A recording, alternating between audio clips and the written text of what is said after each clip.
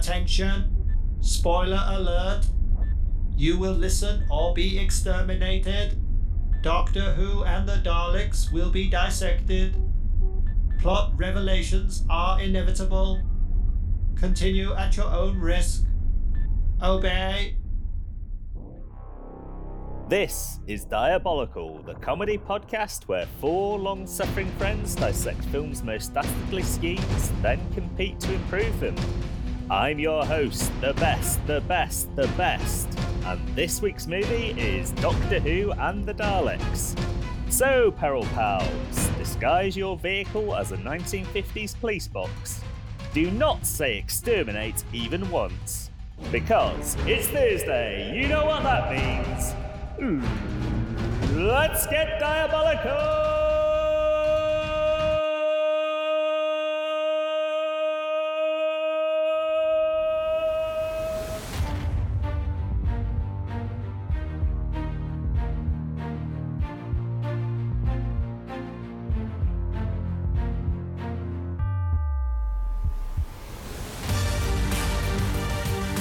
Beans on toast, yeah. Beans on toast. Beans on toast, yeah. With some cheese too. Beans on toast. Whoa. Beans on toast, man. Beans on toast, right. Hello and welcome to this week's pod and the first episode of Season 5, wherein my three friends and I comprise the panel of peril who will compete to see who can improve the villainous plan of the week the best to earn points for our new leaderboard in the show's competitive round. But first, if you would introduce yourselves and tell me what your favourite type of Doctor is. Let's begin with Season 1's winner, Ben. Hi, Ben here. And my favourite kind of doctor is a mad scientist. You know, the ones that experiment with things beyond their control. Your Dr. Jekylls, your Doc Emmett Browns, even, to a certain extent, Dr. Peter Venkman. I think they're always good for a laugh. Mad scientists, aren't they? Oh, definitely. A lot of mileage out of them on film. Let's move on to Season 2's winner, Craig. It's funny you should bring up Pete Venkman, because my favourite type of doctor is a doctor of parapsychology and psychology. Ah. Just what are you a doctor of? Let's next have the winner of Season 3. It's Adam. Hello, the artist formerly known as Cinemaster here, Adam. And my favourite doctor is, of course, the best doctor, which is a paediatrician, because they look after kids. And let's be honest, kids are our future. And we are their past. Yeah, and we got history's most heroic paediatrician, Doug Ross, on ER, who saved some kids from, like, floods and stuff. Good stuff. Didn't you used to keep a scrapbook of him? You used to call it your paedophile. Didn't used to keep a scrapbook of him. I still keep a scrapbook of him. Keep up with what he's up to now. What's your favourite type of doctor, the best? Well, funny you should ask. My favourite type of doctor is a witch doctor, because you got Baron Samedi in Live and Let Die, Baron Samedi in Atmosphere, the board game, Baron Samedi in Dead by Daylight, the video game, and you've got Papa Shango, the WWF wrestler. Yeah, GoldenEye as well. Don't forget Baron Samedi in the video game GoldenEye. The video game, yeah. Wasn't Baron Samedi a baron? Famously. Specifically, the Baron of Samedi. Can you be a witch doctor and a baron? Dr. Baron Samedi.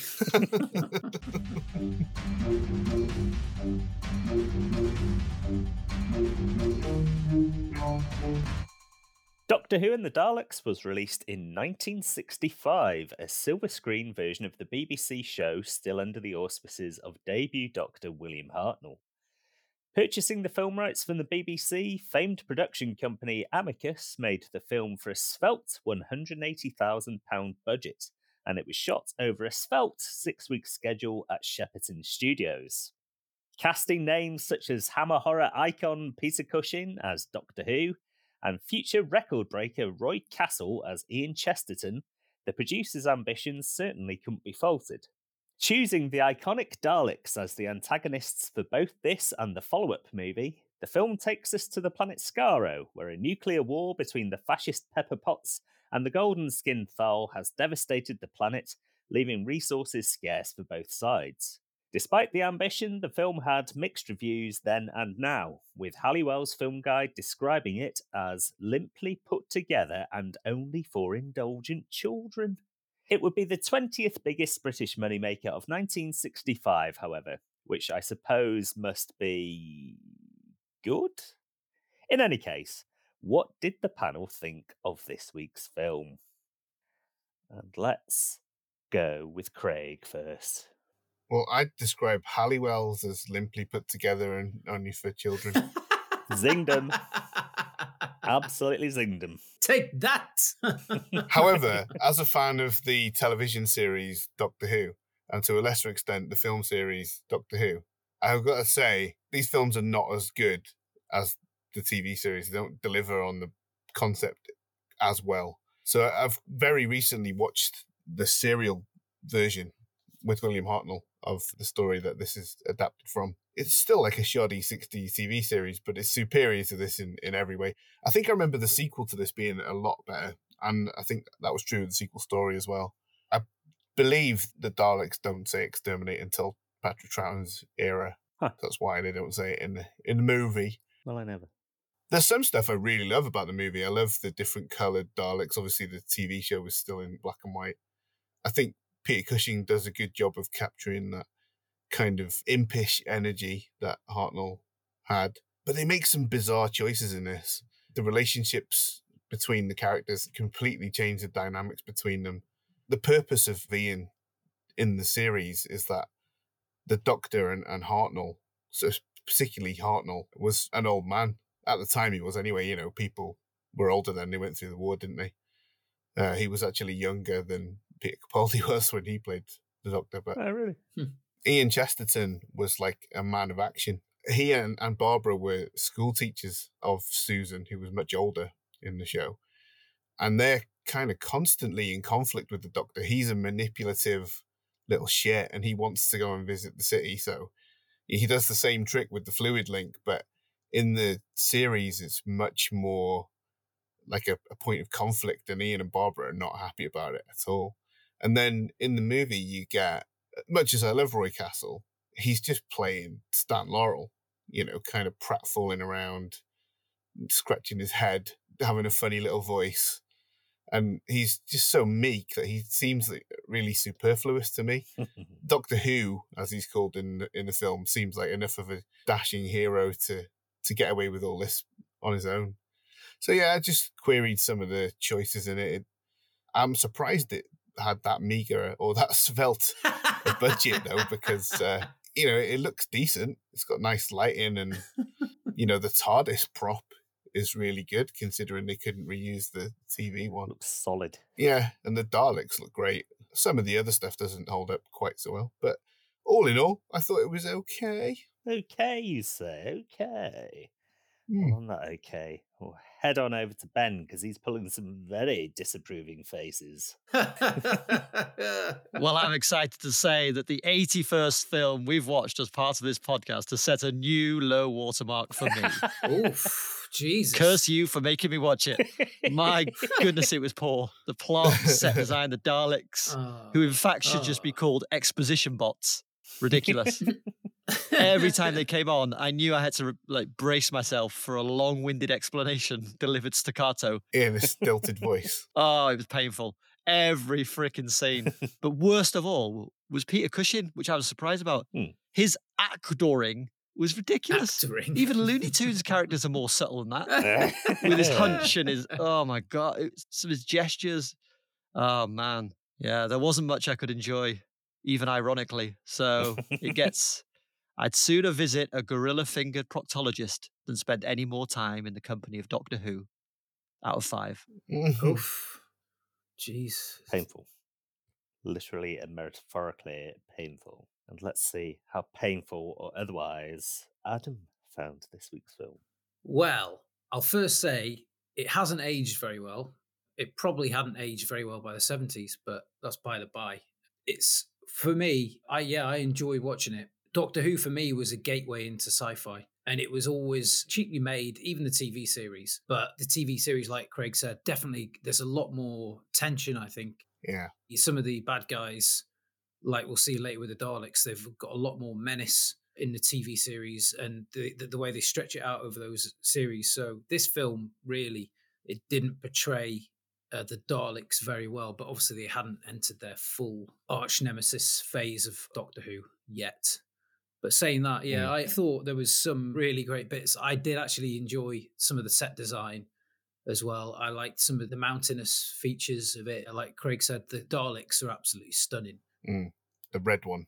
Yeah, the red one. You want that in your porch, don't you? So Yeah. there's loads of little things, like lava lamps for props and stuff like that. Very futuristic. Yeah, it's all that kind of stuff. And I like it. And I agree with Ben about Peter Cushing. I think this is probably a low watermark for him, really. If you were to say to somebody, that's Peter Cushing, and most people are hard-pressed to recognise him from just his appearance, let alone his acting, he's unrecognisable. And he throws himself into this like parody sort of character in a way. I actually like Roy Castle. I thought he threw himself into the role pretty much. Was the comic relief all the way through, and he actually turned the duller bits of the movie a little more interesting and sometimes unintentionally funny as well. I think he does what he's doing really well. I just questioned the choice of making Ian the comic relief because he's really not that in the show. No, that's it. I just wondered. I just thought it's a bit of a odd choice, but it's one of those things where you just go, this is not working, but I'm quite enjoying it in the same time. It's weird. Yeah. But I've got a lot of fondness for Doctor Who from my childhood. I've not kept up with it at all. But like I say, it was a gateway for me into the greater realm of sci-fi. Yeah. It's the Doctor as a character hadn't really been fleshed out at that point. And what you'd seen of Hartnell on TV was pretty... it started off quite aggressive and people found it quite prickly, and it softened over time. And I think maybe they instinctively knew that when they were adapting it for the film, and they softened him a bit too much. That's what happened. It totally was. They just wanted to bash out a film and just go, right, here it is. Stick the Doctor Who name on it, and that would be enough. Exactly, yeah. When did the iconic theme tune get added? Oh, the theme tunes from the outset on the TV show. Yeah. I think it's BBC owns all that, doesn't it? So I was expecting that theme tune, and when it didn't come up, I thought, well, this is going to be shit. And I was right. Yeah. Weird little fucking Ron Burgundy wood flute number. Yeah. It was awful.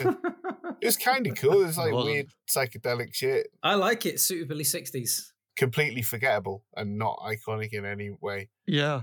Maybe if the actual opening credits were a bit snazzier, you could forgive it a bit more, but the fact that they're just a particularly boring kaleidoscope does it no favours. Yeah, it's weird as well because right from the get-go, the first ever episode of Doctor Who has that Ron Grainer, Delia Derbyshire theme, and it also has the time vortex, which on a show with no budget was achieved accidentally by pointing a camera down its own monitor, and it made that. Wow. How the fuck could they watch that and not think, let's try and use our budget to recreate that in stunning Technicolor? I really don't know. Sometimes I think TV can be more innovative than film. Yeah. A lot of times. They're working to stricter budgets and time frames and stuff like that. And I think that's where innovation of the filmmakers comes through. You're totally right, yeah. I agree with that. Well, I'm excited to see how the best enjoyed it, because I know he paid quite a lot of money for the special edition DVD. Well, some might say that I paid far over the odds for this particular film. But what I would say is it's quite a snazzy steel box with some rather nice pop artwork on the cover. I'd like to see a picture of Gaz in... Oh, sorry, you svelte gentleman.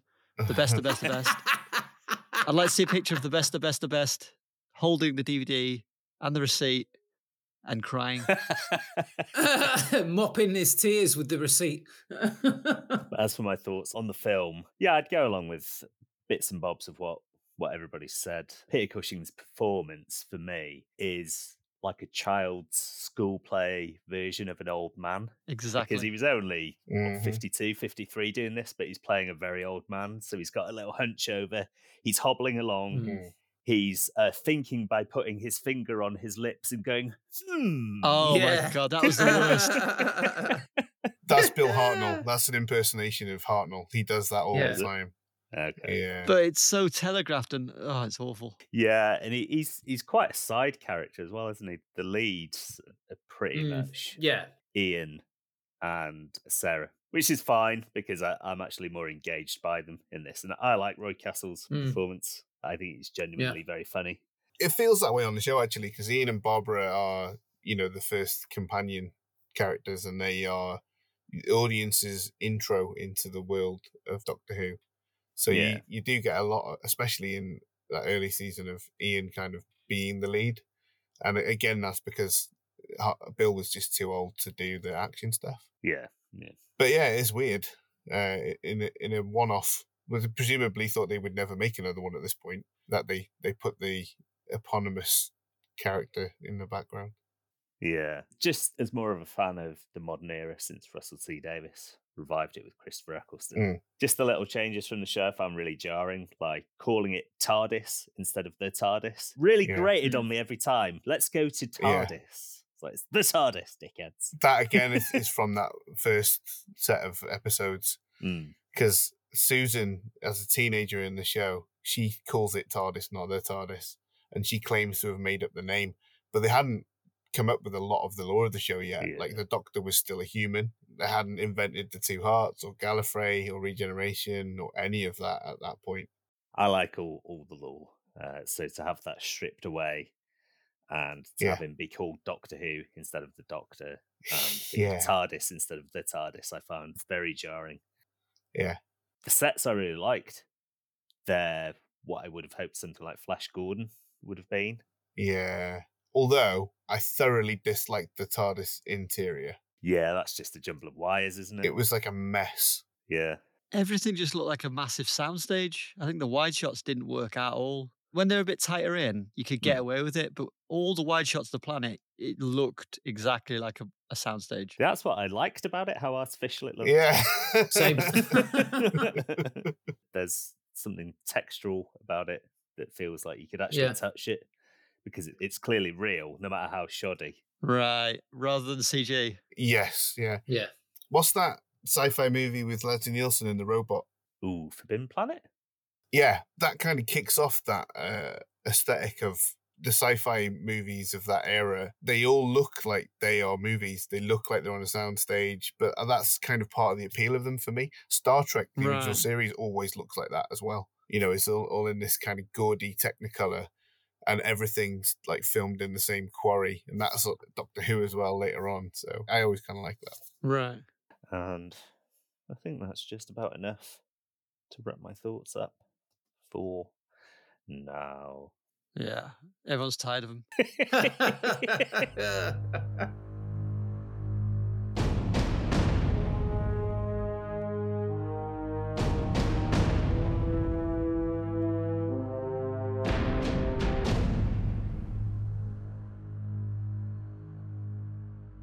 Shall we move on to our favourite scenes / sequences? I'm going to start with Adam, please. Well, my favourite scene is a totally random bit. It's the Thal. There seem to be like this nomadic race of people, but they're sort of more advanced in some ways than the Daleks. Yet they're scratching a living from farmland, but they've managed to produce this super duper radioactive drug, anti-radioactive drug. And yet when they go and pick up their food, what are they using? They're just wicker baskets. And I'm just like, what the hell is going on? They haven't got like a little shuttle or a little, space trolley or something like that. I was like, what are they carrying wicker baskets for? Honestly, I doubled up at that point. Well, we still use wicker baskets. I've got a little one that I put bread in on the table. Yeah, but you're the kind of person who would wear wicker shoes, aren't you? Yeah, exactly. You'd wear clogs. I've been wearing wicker underpants for the past few months. Lovely. Let's move on to Ben's favourite scene or sequence, if he has one. He doesn't really. End credits? He liked the bit where Barbara has shit in her hand. Yeah. That's good. And then there's a bit where someone throws a spool of rope at a Dalek, and I thought that was quite funny. And then finally, at the end, why did they film saying goodbye so many times? Goodbye, goodbye, goodbye, goodbye, goodbye. Fucking hell. It was rivaling the Lord of the Rings, the amount of times they're saying goodbye. Yeah, but nowhere near as enjoyable. Just polite, isn't it? Good old British politeness. Yeah, but you didn't need to film it for 5 minutes. It's the equivalent of Tommy Wiseau shooting everybody leaving the party. Exactly. That's what I thought of when it was happening. Mine is because it's a constant of certainly the new series, and I assume the classic series, the iconic sequence of a new companion walking into the TARDIS for the first time, eyes bulging, coming back out of the TARDIS, walking around it, going, what? And then going back in. It's always a doozy for me, that one. And I'm particularly hopeful in the new series with Ncuti Gatwa as the Doctor that they'll finally do that in a wanna, like Russell T Davies has wanted to do for the last 20 years. Get it all done in a wanna. That would be quite impressive. Yeah. They've done some impressive versions of it. In the Day of the Doctor 50th anniversary one, Clara rides a motorbike through the open doors of the TARDIS and it follows her into the set. That was really good. Yeah. It's funny you should say that because I was going to cite that as my least favourite scene in the film just because Roy Castle's response to it is far too wet. Yeah. He doesn't give it enough gusto. He should be going in there losing his fucking mind. What the? Yeah. That's what I didn't like about it. I thought, oh, he's just doing his Stan Laurel bit again. His shtick. I liked him walking around the outside. I thought that was cool. Although it is slightly weird that TARDIS prop lights up from the inside so you can see through the windows that there's nothing in there. I do like seeing that scene on the show whenever it pops up. But my favourite moment also contains my favourite line of dialogue when Doctor Who, he realises that the Thals are not going to fight against the Daleks and he manipulates them into doing so, which is a feature of the Doctor that I really love. I think it's because when we were growing up watching it, our Doctor was Sylvester McCoy, and I didn't really realise this at the time, but people talk about it now, that he was becoming quite a sinister character and that he was very manipulative with Ace. And this is a great early example of that. He goads one of the Thals into fighting back, and the line is, "Young man, do you know why the Daleks held us as prisoners? They wanted to experiment on us. Perhaps if we gave them one of your people instead, they might return the piece of equipment they took from me." And then he gives Ian the wink and they pretend to take his girlfriend to the Daleks, and that's when he... Big flouncing punch on him. Exactly, yeah. Yeah. It's really subtle, the wink as well. It's really well played. Playing to the cheap seats. I could hear it. That's how big it was. A particularly moist eyeball. Let's hear Ben's favourite line. I'm sure he's got many to choose from. Well, we already mentioned the finger to the chin. That was probably one of my favourite. My other favourite was the Thals. The Daleks say that they're going to leave food for them in the sea. And one of the Thals says, "There's no reason not to believe their good intentions." Yeah. Didn't they wipe out the planet previously? Yeah. They're very trusting people, the Thal. Yeah, considering they're incredible chemists, they're very naive. Naive chemists, that's what they are. Well, I've got a theory about that you might hear later on. Ruh-roh. Oh. Okay, Adam, let's have your favourite line. When they're going through the swamps and it's combined with a weird move, they're going to check out a noise or something they hear when they're coming back. And one of the Thals just goes to Roy Castle. "You!" Pulls out a knife, points it at him. "Come with me." And then they just go off. And it's like, he's not even his prisoner or a threat to him. He's like his ally. And he just pulls out a knife, points at him. "Come with me." And goes on. I was like, what the fuck? Crackers. They just have different customs from us. Yeah. Different custard. It's so thick and has such a skin on it that you need your custard knife if you're going to try and penetrate it. You said not to trifle with them.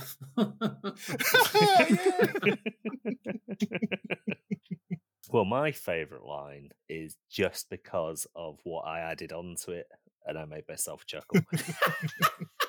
When the Daleks have imprisoned Doctor Who, and Ian in the cell, and they're getting ready to just jump on the Dalek and immediately overpower it. He's stood by the door, Roy Castle, like doing stretches, like comedy stretches, blocking the way so the Dalek can't get through. And the Dalek goes, "Move away from the door." And I just instantly added on, "You fucking bell end."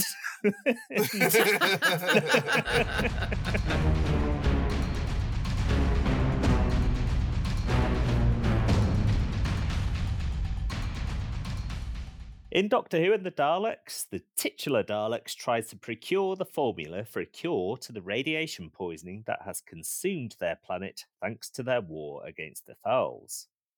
Not only do they seek the Thal formula, but they plan to wipe them off the face of Skaro once they are able to shed their metal casings and leave their home city. Their method of doing so? A sneaky food trade with the golden-skinned good guys, followed by a swift neutron bombing. Those bad sods. But what did our panel think of this plan? And let's begin with the broccoli scale and Ben. Absolutely shocking plan. I mean, they do get their hands on the medicine and they test it, don't they? But it goes haywire for them, which is why they decide to just neutron bomb the planet. They think, fuck that, we're not getting out of here, so let's just make the atmosphere even more poisonous for them because we've got these protective casings. I had to hear about their plans in length. It was like I was at every planning meeting in staccato. So that wasn't very nice either. I just think they could have come up with something better. If they wanted to rule the planet, I don't know how many hundreds of years they've been waiting. Like they said, their people have evolved. I think the Thals talk about their ancestors with the original bombing, right? The original war. So it must have been hundreds, if not thousands of years. The Daleks have just been sitting there doing fuck all, and then suddenly they decide to neutron bomb the planet. For me, they get no broccoli. They get no fucking broccoli whatsoever. Well, they've already grown their own broccoli, so they don't need it. Yeah, it might be like a leftover little, what do you call that bit of a floret? It's a little leafy bit of a floret. Yeah. They can have that. One broccoli leaf. They're not got a full floret from me. Okay. Poor Daleks. Zero, me. I've given them all of my good advice. Let's hear from Adam. Like I said before, their plan relies on the Thal being naive chemists, and that's about it. So, yeah, pretty shoddy. Let's hear from Craig.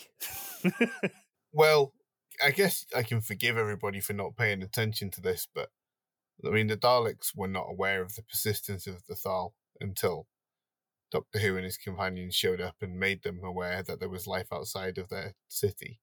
It's not like they were sitting there waiting to conquer it. They just learn about them and then they want to wipe out the rest of them. So I think their plan to lure them in with food is not a bad one. It obviously does work to an extent. I think they give their hostile game away too quickly. Obviously, they are just filled with hate. It's difficult to pull off a plan where you're convincing somebody you want to help them when you've already displayed that you are awful. You've got to give them something more enticing than food. And, well, we'll talk more about that shortly. Oh, here we go. It's just laying them breadcrumbs. You're like a modern day Hansel and Gretel, aren't you? Exactly. I'd go along with basically what Craig said there. It's a decent plan, but they tip their hand far too soon. It's reminded me of a shot that I really liked with the three doors opening simultaneously and the Daleks all come out to be like, "Ha, tricked you!" But again, it's too soon. Yeah. They're not even inside the city, are they? They just run straight back into the forest. Yeah. So, not very well executed on the Daleks' part there. But besides that, it's got the makings of a good plan. Is it? I think you'll find it has when you hear my plan. I think you'll find it. Yeah, why'd you neck in? Imagine, by the way, trying to find your way back out of a forest with a trail of fucking breadcrumbs. You'd be like looking at the floor and it'd be all like mud and shit and leaves on the floor. And you'd be like, right, let's follow the trail of breadcrumbs. After you. And Gretel would be like, where are they? Just dropping a whole slice of bread every couple of steps. There you go. Then you just see a squirrel eating the bread and you like look at it and there's like some birds behind it. That's a shit plan.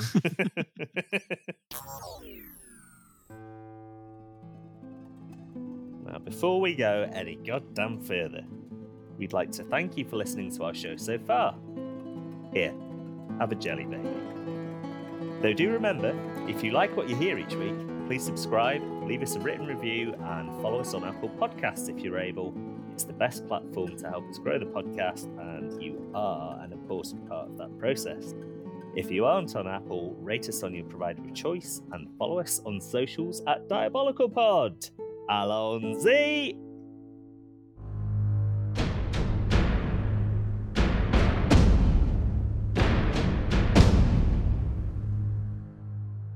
Now we come to the part of the show where the panel of peril compete for precious peril points on the perilous leaderboard. Each member gets 1 vote, which will equal 1 point on the board. But do remember, you cannot vote for yourselves, you saucy babies. Our task this week is to destroy the Thal and get the anti-radiation formula. So, let's do these! And let's start with Adam.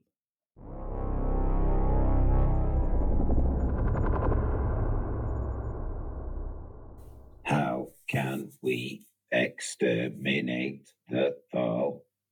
Their science is supercalifragilisticexpialidocious.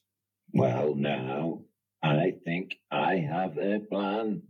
Whispers a cheeky little scamp of a Dalek to his mate. The Daleks summon the Doctor and his companions to their control room, and they explain they've had a change of heart.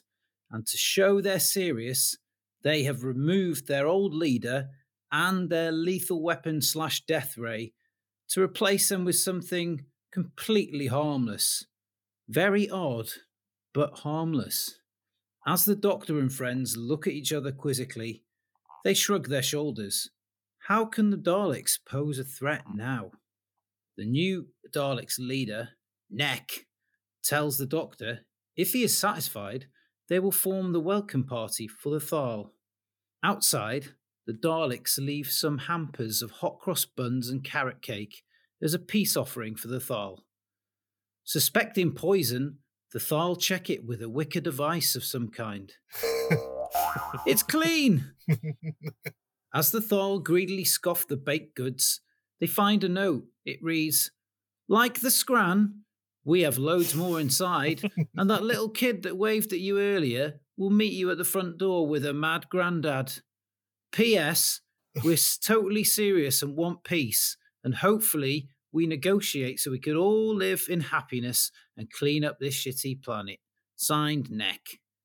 Not having died from poisoning, the Thal move inside and are indeed met by the little girl, Doctor, and the 2 other plebs who also seem convinced of the Daleks' good intentions. As they walk into the conference room, the Daleks have formed lines either side of the long room, and at the far end have set up a large buffet, including vol-au-vents, which, as we know, are impossible to resist. As the Thal filter into the room and exchange greeting with the Daleks, the Thal notice the implement that has replaced the Dalek death ray, a long tube covered in multicoloured feathers? How bizarre! One of the Thal reaches out to touch the strange device and giggles as they brush their hand over it. How cute I am! How tickled I am! Exclaims Dalek leader Neck as the last of the Thal enter the room and the doors silently close behind them. How tickled I am! Royce Castle's character eyes widen in recognition of that phrase. Surely not the King of Knotty Ash, Ken Dodd. At that moment, the feathered implements begin to spin and swoosh around, some splitting into multiple instruments to sweep up and down as the Daleks close in on the Thal from all sides and encircle them. As they make contact, the Thal begin to giggle, then laugh uncontrollably. Give us the anti-radiation formula, and the tickling will stop. Shouts Dalek Ken Dodd as some Tharl and the doctors soil themselves from being tickled excessively. We'll tell! We'll tell! Shouts the Tharl leader between laughter and farting. He slides a Dalek Ken Dodd some of the real medicine and is dragged off to a lab to help them create a better one than the one that made that other Dalek go mad. As the Daleks retreat, the remaining Tharl, Doctor and co. lie on the floor recovering from a brutal tickling. Then, without warning, the floor where they lie turns into a trapdoor and they all fall into a pit of lava. The end. Ken Dodd's actually been in Doctor Who, hasn't he? Yeah, years ago. I was thinking of their weapons and then I thought, what's a pretty harmless instrument they could replace it with that nobody's going to suspect? And I thought, So you feather went with a duster. feather And then I duster. thought, yeah, and I thought, oh, Doddy, he's been in Doctor Who before. Maybe I'll give him another outing. It could just be boiled down to the pit of lava, really, couldn't it? Just drop him into a pit of lava. Well, they've got to get him in to surrender the formula and stuff first. That was the main thing, because otherwise, if they just dump him into there, because one of the goals was to get the formula, then get rid of him, wasn't it? So I thought, well, if they get rid of him first, then they kind of failed on the first bit already, haven't they? So yeah. So I thought, well, let's get him in, torture them with feather dusters, and then let Ken Dodd hatch his evil plan. Yeah, then dispose of them in a suitably devilish way. Lava. There's a certain subset of people who derive a kind of sexual pleasure from tickling. And I reckon Roy Castle was one of them, nailed on. Maybe Peter Cushing, but definitely Roy Castle. I would say to that, a few times it'd be quite pleasurable, but then if you keep doing it over and over again, I think it'd probably be quite annoying, as bad as shitting yourself, I would say. Yeah. Bad as shitting yourself. I mean, having a tumescence isn't going to make it any less stressful to fight back against the tickling, is it? So if anything's going to be worse. If you do go on too long, I do know a guy who claimed to have pleased himself 17 times in one day, and he had a headache for like 3 days after it. So I'm not surprised. Told you that in confidence. So if you feather dust him for long enough, it's going to cause at very least a headache. Yeah, but you have a nice clean bottom hole. Swings and roundabouts. There was no mention of any genitals involved in this, you dirty buggers. Then let's move on to Ben's plan.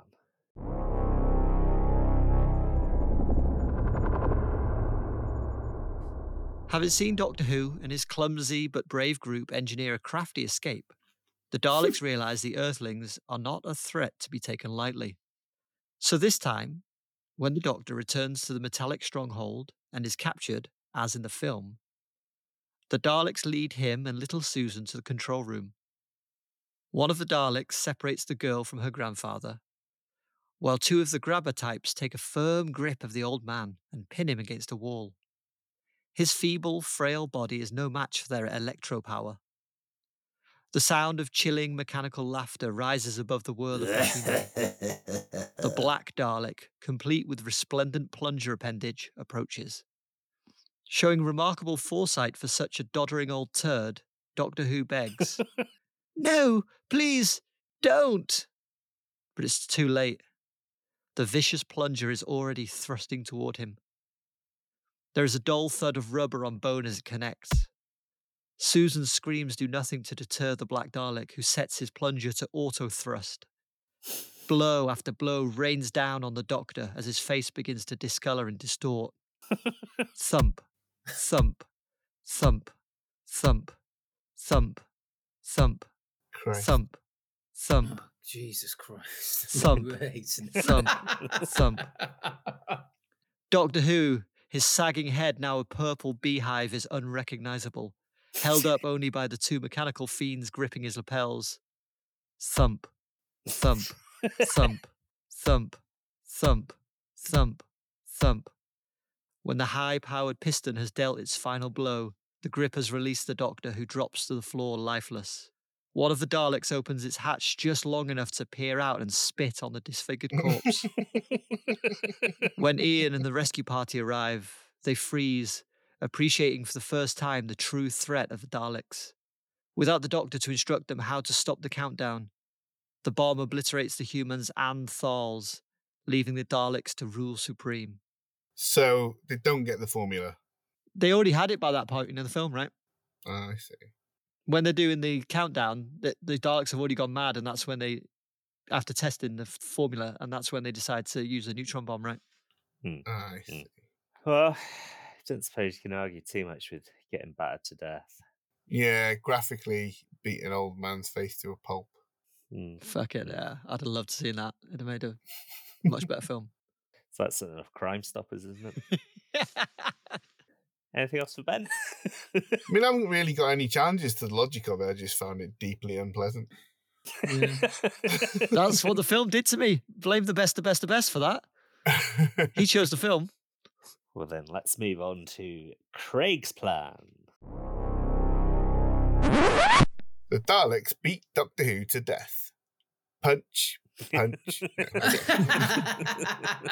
You got my vote. All right, here we go. Here's the real one. Hey, there's all kinds of controls in here, notes Ian as he mugs and gurns inside the Dalek casing, invisible to his companions who are unable to see him through the grim facade. You see, those tyrannical pepper pots are merely the conveyance of the actual Daleks, personal tanks that house the tentacled mutant forms of the erstwhile Khaled race. Once the mighty Daleks get a load of the petrified tree-hugging troglodyte Thals, looking like they've just minced out of a prehistoric whore's boudoir, they're baffled as to how these low-tech losers could have possibly synthesized the anti-radiation drugs that have so desperately eluded the top squid scientists of the Citadel these many cycles. They assume it's some kind of fluke, a naturally occurring substance these hippies have harnessed simply by virtue of living outdoors. What's clear is they don't have any cool technology. No Walkmans, no Nintendos, no freaking VCRs, and certainly no sweet rides. So the clever Daleks offer their foes an exchange they cannot refuse. Share the secret of their healing tincture, and in return, they shall be furnished with their own bitching little hover chairs. The Thals soon learn the twist of the monkey's paw. The movement of these sick dodgems is confined to the limits of the city walls. At first, they're only mildly annoyed, but over time they grow restless. By the time they grow salty about their pepper pots, it's too late. They've grown obese and lazy, unable to extricate themselves from the casings, stuck like a fat finger in a once snug wedding ring. Sterile and unable to copulate, the Thals eventually die out, and the Daleks reign supreme. So they've kind of turned them into alien pandas. You kind of like the people on the By and Large ship in Wall-E, if the chairs didn't grow with them. How many Thals would you say there are? 11? I don't know, we didn't count them. About 11. That's why they need a neutron bomb to take out the 11th Thal. 11 megaton neutron bomb. 1 megaton for each Thal. I wasn't expecting that answer, I must say. Let's look at the cast list. I don't know, it was about 11. I'm not sure. All we saw of the Dalek City is it's not that big. It's like 4 corridors and a control room, right? And maybe 8 or 9 Daleks, yeah. Can you imagine the fucking traffic of all these Daleks just fucking bundling around those 4 corridors? That's what I mean. There's only 8 or 9 Daleks. Yeah, that's what I mean. And then there's 11 Thals. There's already a lot. What you've got there is reused sets. If you actually look at the scale of the Citadel compared to the people from outside, it is vast. It's just that... No, it's not. It is. It's tiny. When they stand next to it, massive. Peter Cushing's almost as tall as the fucker. Even with a hunchback. I mean, that's not true. Peter Cushing is very close. Look at my size of my finger. It's fucking massive. It's absolutely huge. Oh, wait a minute. No, it's not. Oh. Those cows are far away. Exactly. When they get to the doors, when they first go in, that's like one door on one side of the Citadel. Yeah, there's 3 doors in. No, there's 3 on that bit that they go to, but around the side of it, it's like vast. It's the Caesar's palace of that particular planet. It's massive. Yeah. Okay. So yeah, there's more than enough room for them to enjoy at least a few months. So there wouldn't be traffic jams? No, not traffic jams. Okay. At least a few months of eating and being inside those chairs and going, oh, this is sick. Until one day they're like, I can't get out. And the Daleks are like, oh, yeah.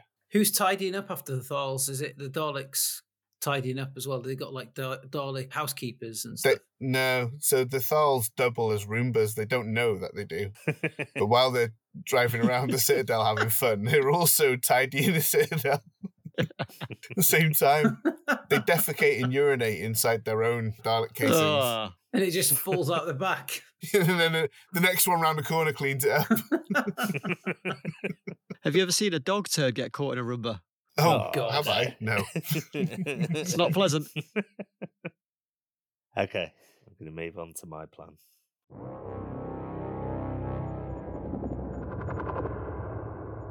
The Daleks are actually on the right track when they decide to lure the Thal into the city under the pretense of exchanging their formula for some food. But they haven't gussied up the Enterprise enough and added a truly killer touch.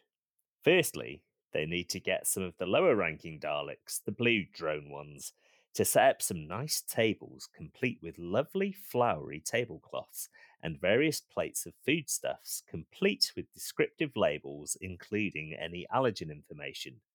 Your gluten, egg, your nuts, and D's nuts, of course. When the Thal arrive with their gormless smiles and Ziggy Stardust eye makeup, the Daleks will make nice. Try the Battenberg, one might say. Only one, mind you. Would you like a cucumber sarnie? Another would definitely say. The Thal are charmed and basically are unable to comprehend what happens next. Lemonade? The Dalek Supreme asks. He's absolutely massive, being the big boss Dalek, and he simultaneously hands a glass to every single Thal, all 11 of them. Bottoms up, he intones, and the Thal do, as it would be rude not to, really. Once each and every beverage has been quaffed, the Daleks play their trump card. They unveil the machine used to dispense said lemonade, and the Thal look on in horror at the logo, which reads Panera. Anything more? Anything more? I didn't get the reference, sorry. It's the lemonade that kills you. Some people in America have died from drinking this Panera lemonade. It's a big thing on social media. Oh, is it? Okay. Yeah, people are like, I want the forbidden lemonade, and I should be allowed to try the Panera lemonade just once before I die.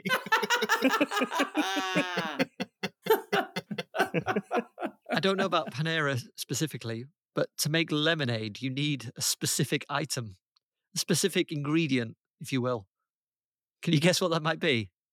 And it's not AIDS. They've got lemons, surely. Why wouldn't they have lemons? Why wouldn't they have lemons on a planet that's been radiated to dust? Did you see the soil? You made yourself sound the right tit now, haven't you? Because they have food in the film. Yeah. You should let me finish before you challenge me, and then you could have challenged me after. Not only are they shown to have food in the film, but also Susan identifies the flora on this so-called alien planet. Yeah. So she knows it's flora from Earth. So the chances are, yes, they have the exact same fruits that we do. And lemons got to be one of the easiest ones to grow. I'd say the burden of proof is on you guys. As far as the film goes, there is not a lemon nor a cucumber in sight.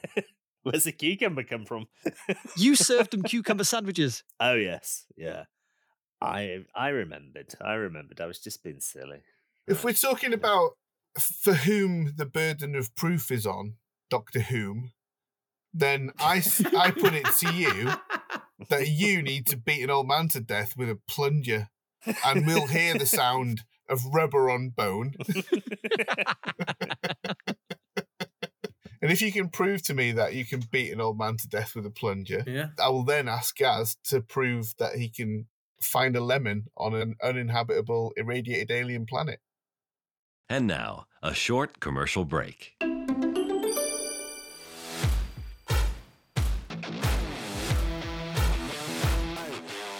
Coming soon to our TikTok channel. Ben beats an old man to death with a plunger. The Plunger Mysteries.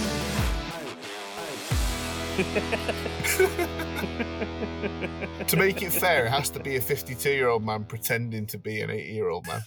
And I can't bring my arm back and hit him like over the head as you might. I've got to thrust at him. Exactly. Yeah. Whoa. That'd take a while, that. You can't do like a jab either. You have to move like a Dalek does. So a little bit, and then a little bit forward, a little bit back, a little bit forward.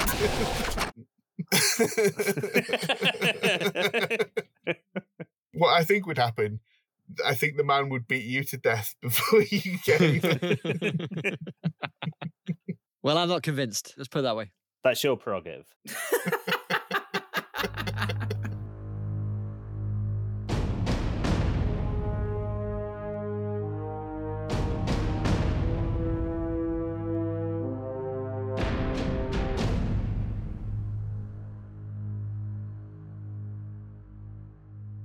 Those plans, if I'm not mistaken, were arse-shittingly diabolical, weren't they?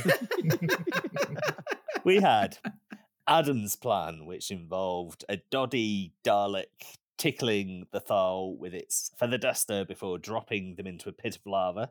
Ben's plan, which had him plunging the Doctor to death in the face. Craig's plan, which involved giving hover chairs to the Thal so that they grew fat and sterile. And my plan, which had the Daleks giving the Thal the precious Panera lemonade in order to murder them. But there can be only 1 or 2 or 3 or 4 people who get points on the board. And with that, if we could all cast our votes, that would be brilliant.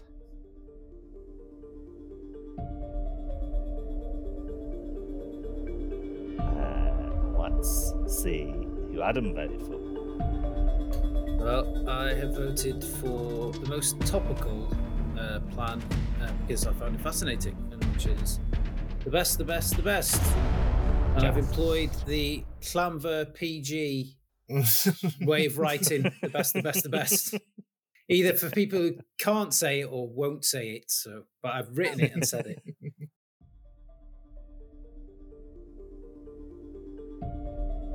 Since I took the vote there, I will reveal who I voted for, and I voted for Craig's Wally-esque hover chair plan. Fantastic! And let's see who Craig voted for. I voted for the plan that I felt had the most imagination and that personally tickled me. And that's Adam. Oh, thank you very much. That's my first ever point on an opening episode. Oh, Wow. he's like Stato, isn't he? He's got all the stats. Yes! I just wanted 1 point. I'm happy now. Well, he's going to love this because he's going to get his second ever point on the first opening episode because I have also voted for Adam. Thank you Because very much. Adam and I went to watch Ken Dodd live for about 7 hours. Yes. Yeah. And he wished you a happy 17th birthday, didn't he? He did indeed. Don't know if he meant it though.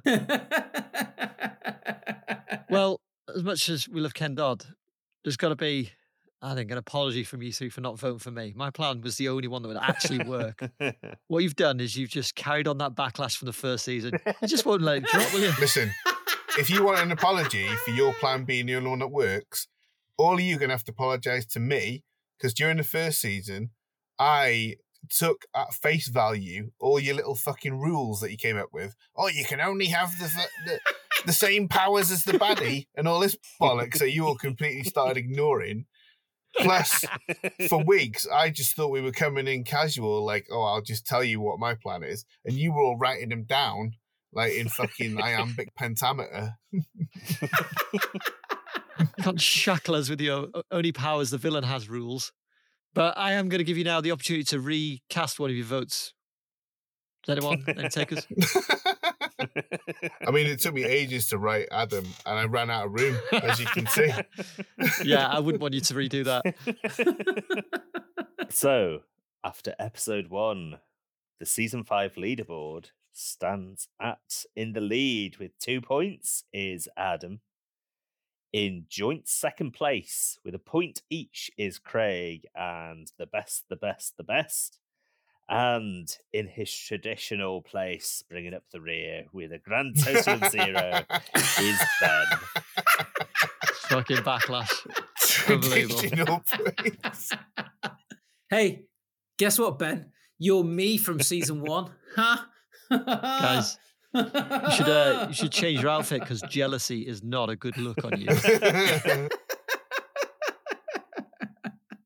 That will do us for another dose of the truly diabolic, but we shall return next week for another lethal dose of radiation / podcasting with Craig's choice of film. If you would be so kind as to reveal that film that you have selected, please. It's a doozy. It's one of the biggies. It's Ghostbusters, the original. Yes!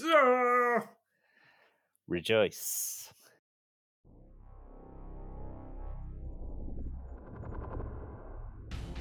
Well, there you have it. Join us next week as we discuss childhood favourites, Ghostbusters. Until then, remember, everything will be alright in the end, and if it isn't alright, then it isn't the end. / well, that's alright then! Goodbye.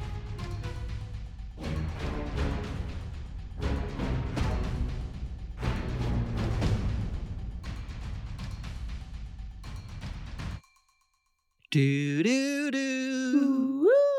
Do do do do do do.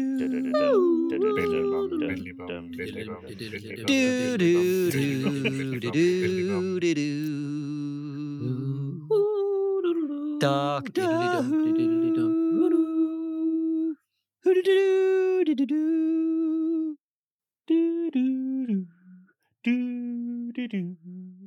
Hello, and welcome to this week's pod, and the first episode of season 5, wherein my best. That's it. It's starting again now. Good. Let's go now. Still going tits up. When you're walking down the street and you see a little ghost, who you gonna call? Ghostbusters.